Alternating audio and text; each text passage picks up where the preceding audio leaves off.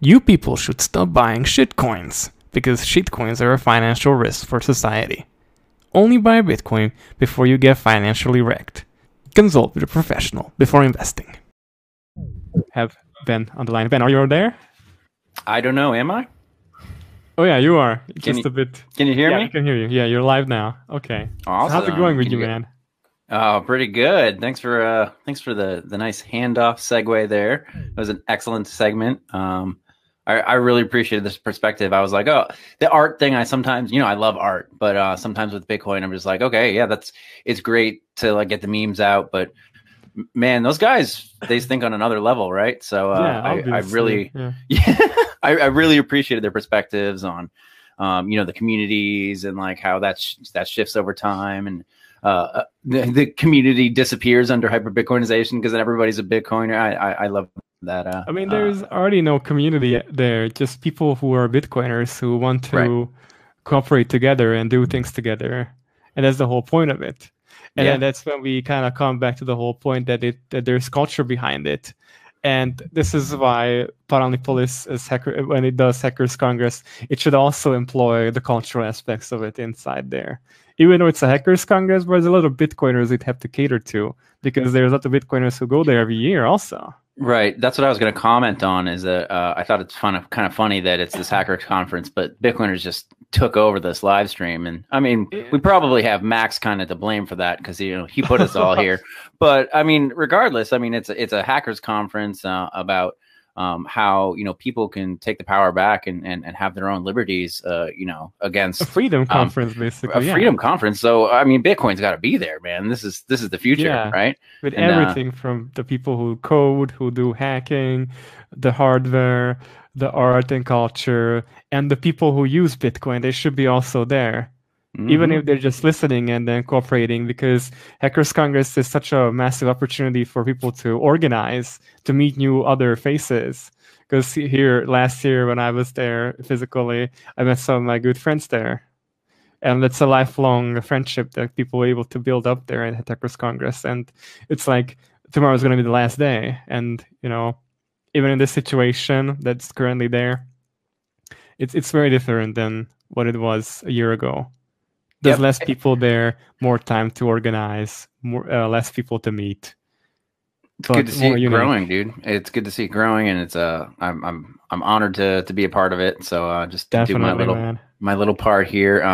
Ralph, I think, is going to be joining us at some point. You feel free to stick around too. We just kind of have a little bit of a open discussion that we're going to have. Sure, I'm gonna stick around for like 10 minutes and then I'm gonna go sleep because at 6 a.m. I'm doing another segment. I have to wake up. Okay. Well, cool. I mean, then I'll get your perspective here. My original idea for a topic Sure, was okay. the idea that and it's kind of in line with the conference a little bit. Is that I think Bitcoin is a tool to bring liberty and to kind of usurp some power back from authoritarians. If you think of the worst places in the world, how having a functioning money would help the citizens. Not necessarily like rebel in war, but rebel, in a peaceful protest, to borrow the words from Nick Carter. So wondering what your thoughts on that, or if you wanted to expand on that at all, or talk about something completely different. Yeah. I mean, Venezuelans only have the option to use functional money like Bitcoin, because for them that always going to remain 21 million Bitcoins. There's no more issuance beyond the hard cap. But if you take a look at other places, like for example Paralipolis, that uses Bitcoin as a tool in order to achieve the freedoms that it try to seek, but I don't think if the execution is right in some sense, because they haven't been considering it as the only option. They keeping it open because they are not sure about it being the real solution for them. I don't blame them for it, because there's lots of people out there who say that you shouldn't be putting everything into one basket, or all the eggs into one basket or something, and like it just kind of differs there. I do think it depends about the time preference. I mean, yeah, basically that. Yeah. Lots of people, for example, demand, for example, like total privacy, like this is what I call like the high time preference privacy maximalists, who are just gonna run for like privacy coins immediately, and then start demanding privacy right now. For them, they are in such situation that I don't blame them for that they are in, that they need immediately the privacy because they sense an immediate danger that they need to hide away from. And this is the problem for them that they need to solve. Yeah, exactly. And I mean, I do think that even those people who are in dire need of maximum privacy right now, they also do need to store their value. So they're probably going to use Bitcoin anyway. They just might be also interested about some other techniques. Mm-hmm. Yeah. I mean, Bitcoin right now is not really for people who are into privacy, because Bitcoin is terrible privacy. Like walking around with your pants down. But beyond that, there's other projects that try to like sort of like Samurai Wallet with Rapul and Wasabi Wallet. But I mean, beyond that, I don't know where it can develop. You just need to like give it some time. You know, that's why we should have like low time preference, because, you know, we just need to let it evolve by its natural courses. Because, you know, if Bitcoin dies, everything else is going to die. So why should we be worried about it?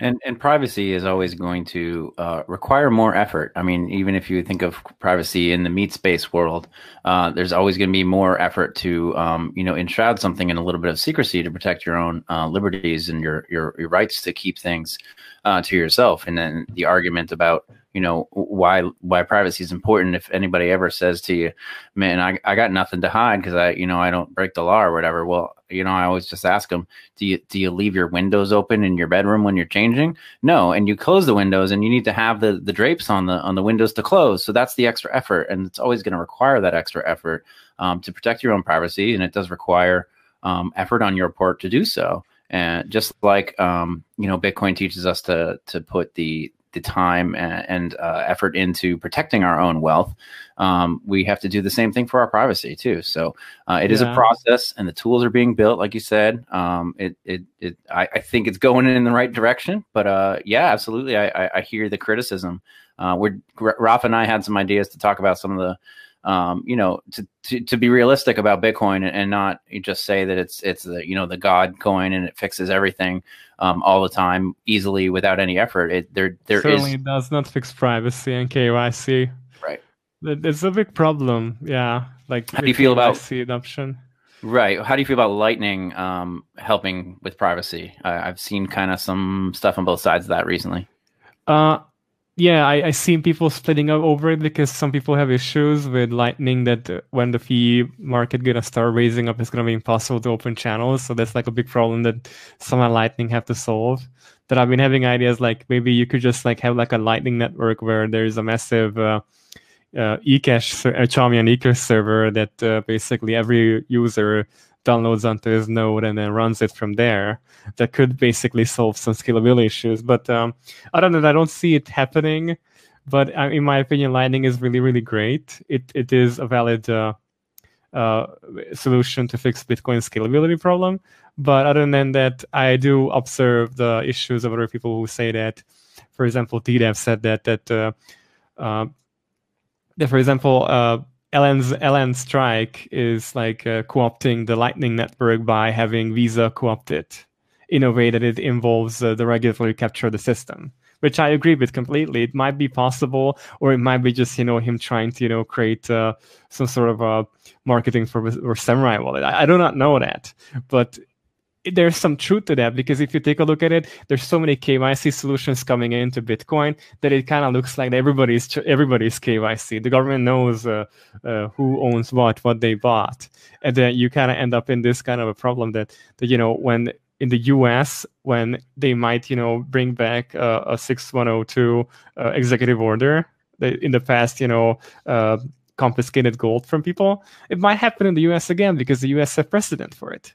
In Europe, we don't have precedent for these confiscations because, for example, here in Hungary, even during the time of socialism, the gold market was booming. People were doing gold jewelry, graving into gold jewelry, whatever else. It was booming. Even in Czechia, Slovakia, as far as I know, there was a healthy gold market. And I just don't think that we have any history with this thing, because we have a history of protecting private property more than Americans, basically, this way. You bring up a good point, but I do think that, you know, like you said previously, about even with main chain and Lightning privacy, I do think that it totally depends on how well do you know what you're doing and how the stuff works? Because I do think that there is a lot of privacy enthusiasts interested in both of those, but they are the guys who probably can use it correctly. In a basic way, if you're just, a newbie, you're gonna probably leave some, like, a lot of traces. Obviously. yeah. So, like, for a first timer, it's not private at all. But if you take the time to learn to use these tools, you can get a decent privacy. It depends, of course, like, not maybe like a Snowden level privacy, but yeah, a decent one against at least your neighbors and stuff like that. Interesting. Yeah. That's the problem. Like, people not really educated about how these things work, and then they just, jump head in. For me, like, it took like a good while until I started putting money onto my Lightning node, actually. Like, only recently started messing around with it, and I'm going to be opening my first channel soon. Because, I kind of like felt like it's kind of weird that it's a external computer running outside, and I have to put my money on that thing, and it's connected to the internet, and what's going to happen to the money on it? But it's just kind of weird. At least, for someone new who's never really interacted with it other than on his mobile phone. Because I mostly use Breeze or other custodials, so... Well, listen, I mean, the history of the world is full of stories about people that took risks and went out into the frontiers and the wildernesses and forged new trails and paths. And man, if those people didn't do that, we'd still be stuck in a hut in the middle of a desert somewhere, probably. And man, risk is an interesting thing because there's this paradigm of that without risk there is no reward, really. If you just sit inside your house and you never do anything, you don't really risk getting hurt going outside, but then you never get a chance to live your life. So we're at the frontier, as Brady likes to say, the dawn of the Bitcoin Renaissance, and it takes explorers like us, tinkerers, and all the great people working on all the software and building those tools, those privacy tools, to kind of blaze some of these trails and explore these routes to the future, right? And that's kind of cool that I think of myself as an explorer in that. Now, I mean, on the other side of that, yeah, all I did was download some software that somebody else made and I'm working with it, but I'm learning about and that's why actually I started building out my Lightning node. So feel free to hit me up, Kara, when you do get there to opening channels. I've got a bunch open now, and I've learned so much about the Lightning Network just from doing that. And that was my goal, really. I'm not trying to spend all my Bitcoin like right now. But I have the liquidity, and it's interestingly enough, I have incoming liquidity too. So if I want to receive payments or I'm purchasing somewhere and I want to receive on Litecoin, I can do that in a self-sovereign way. And it takes time to be able to have that incoming capacity to do it. Otherwise, you have to pay for it.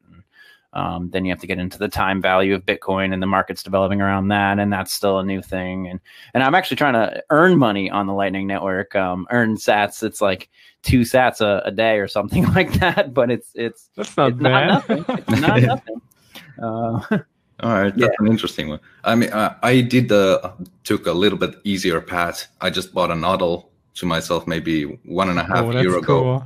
Yeah, and it has helped me so much. I mean, it was worth every single penny.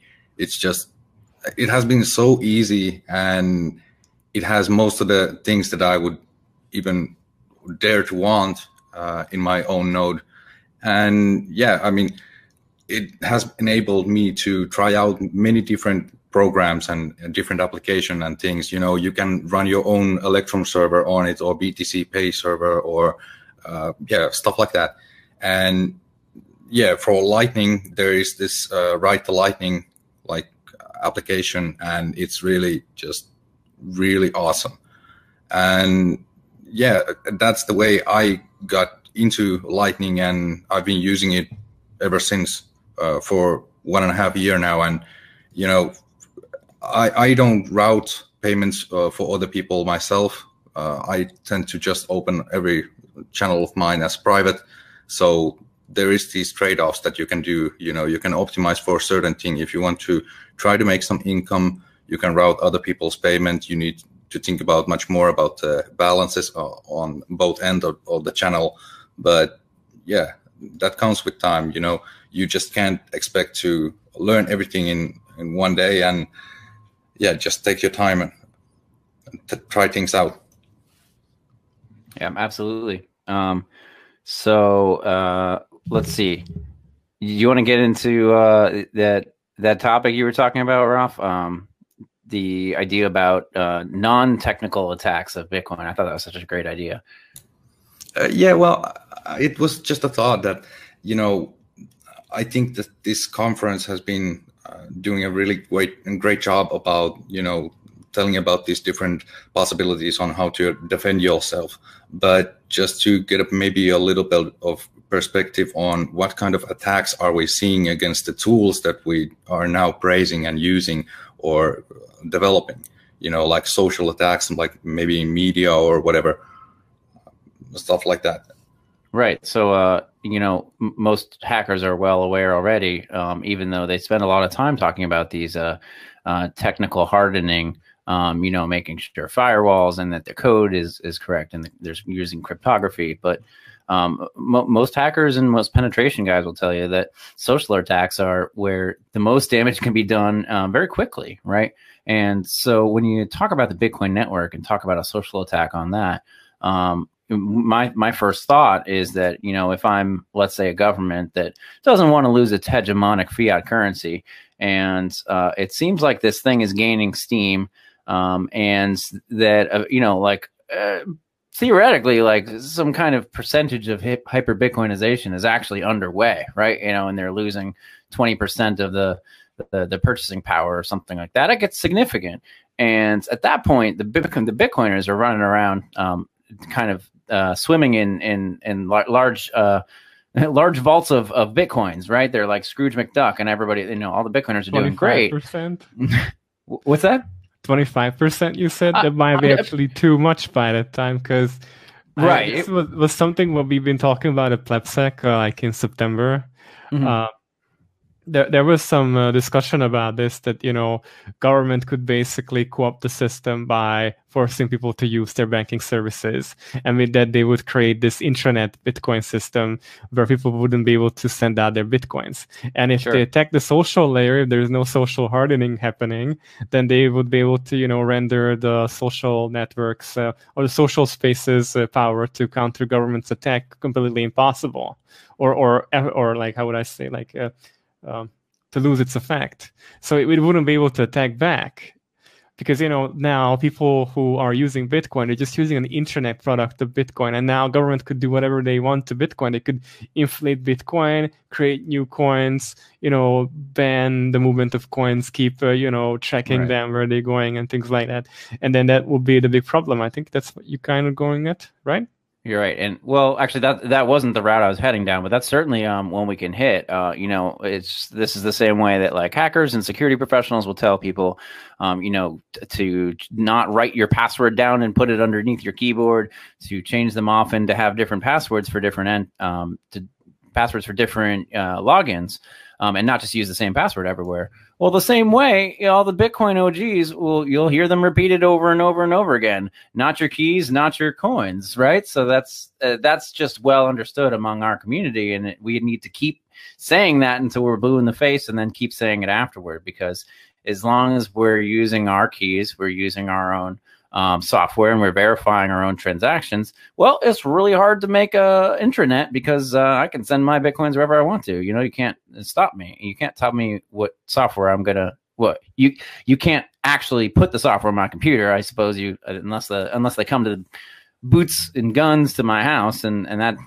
is not very scalable worldwide. But I think that is that what you're talking about? Like an intranet is like, oh, if we all just used our Bitcoin on Cash App or on Coinbase, and we just sent them between our Coinbase accounts, it's like, well, that's why I don't use Coinbase. And that's why when I'm helping people get into it, you slowly get them onto a wallet, and you explain why it's important that you need to hold your own keys, right?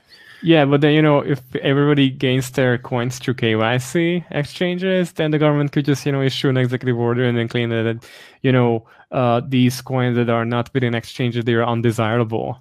and that we want them to send them back, are they going to be illegal or suspicious? Well, I think that's when they're going to start doing shit to us. Yeah. Well, go ahead, Rob.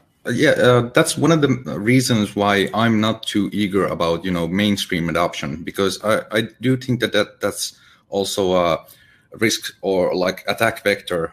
If you get too many people into Bitcoin too easily, and just to get into log into Coinbase and buy your coins over there, that's not probably what we want, even though the price would probably rise up within that.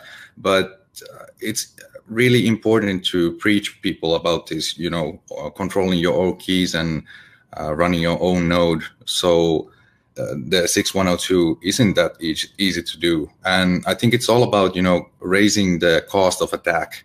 So for example, with gold, it was, of course, you have to, it is expensive. You have to use a lot of resources and human power to actually go in there. But the easiest part was because people were so obedient and they just brought the gold to you. You didn't even have to use that much of force.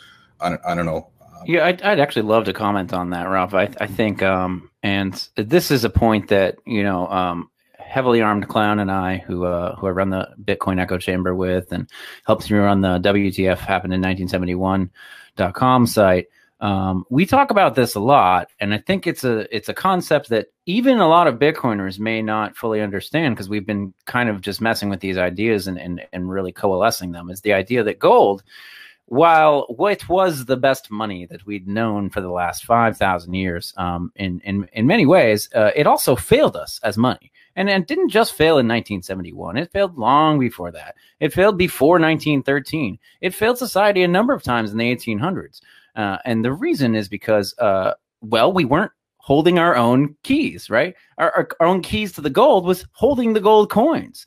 And even then, it was not easy. Even before that, when we actually used gold coins, it's very difficult to assay gold on every single transaction. So there was the idea of actual debasement, where they would clip the coins or melt them down. Did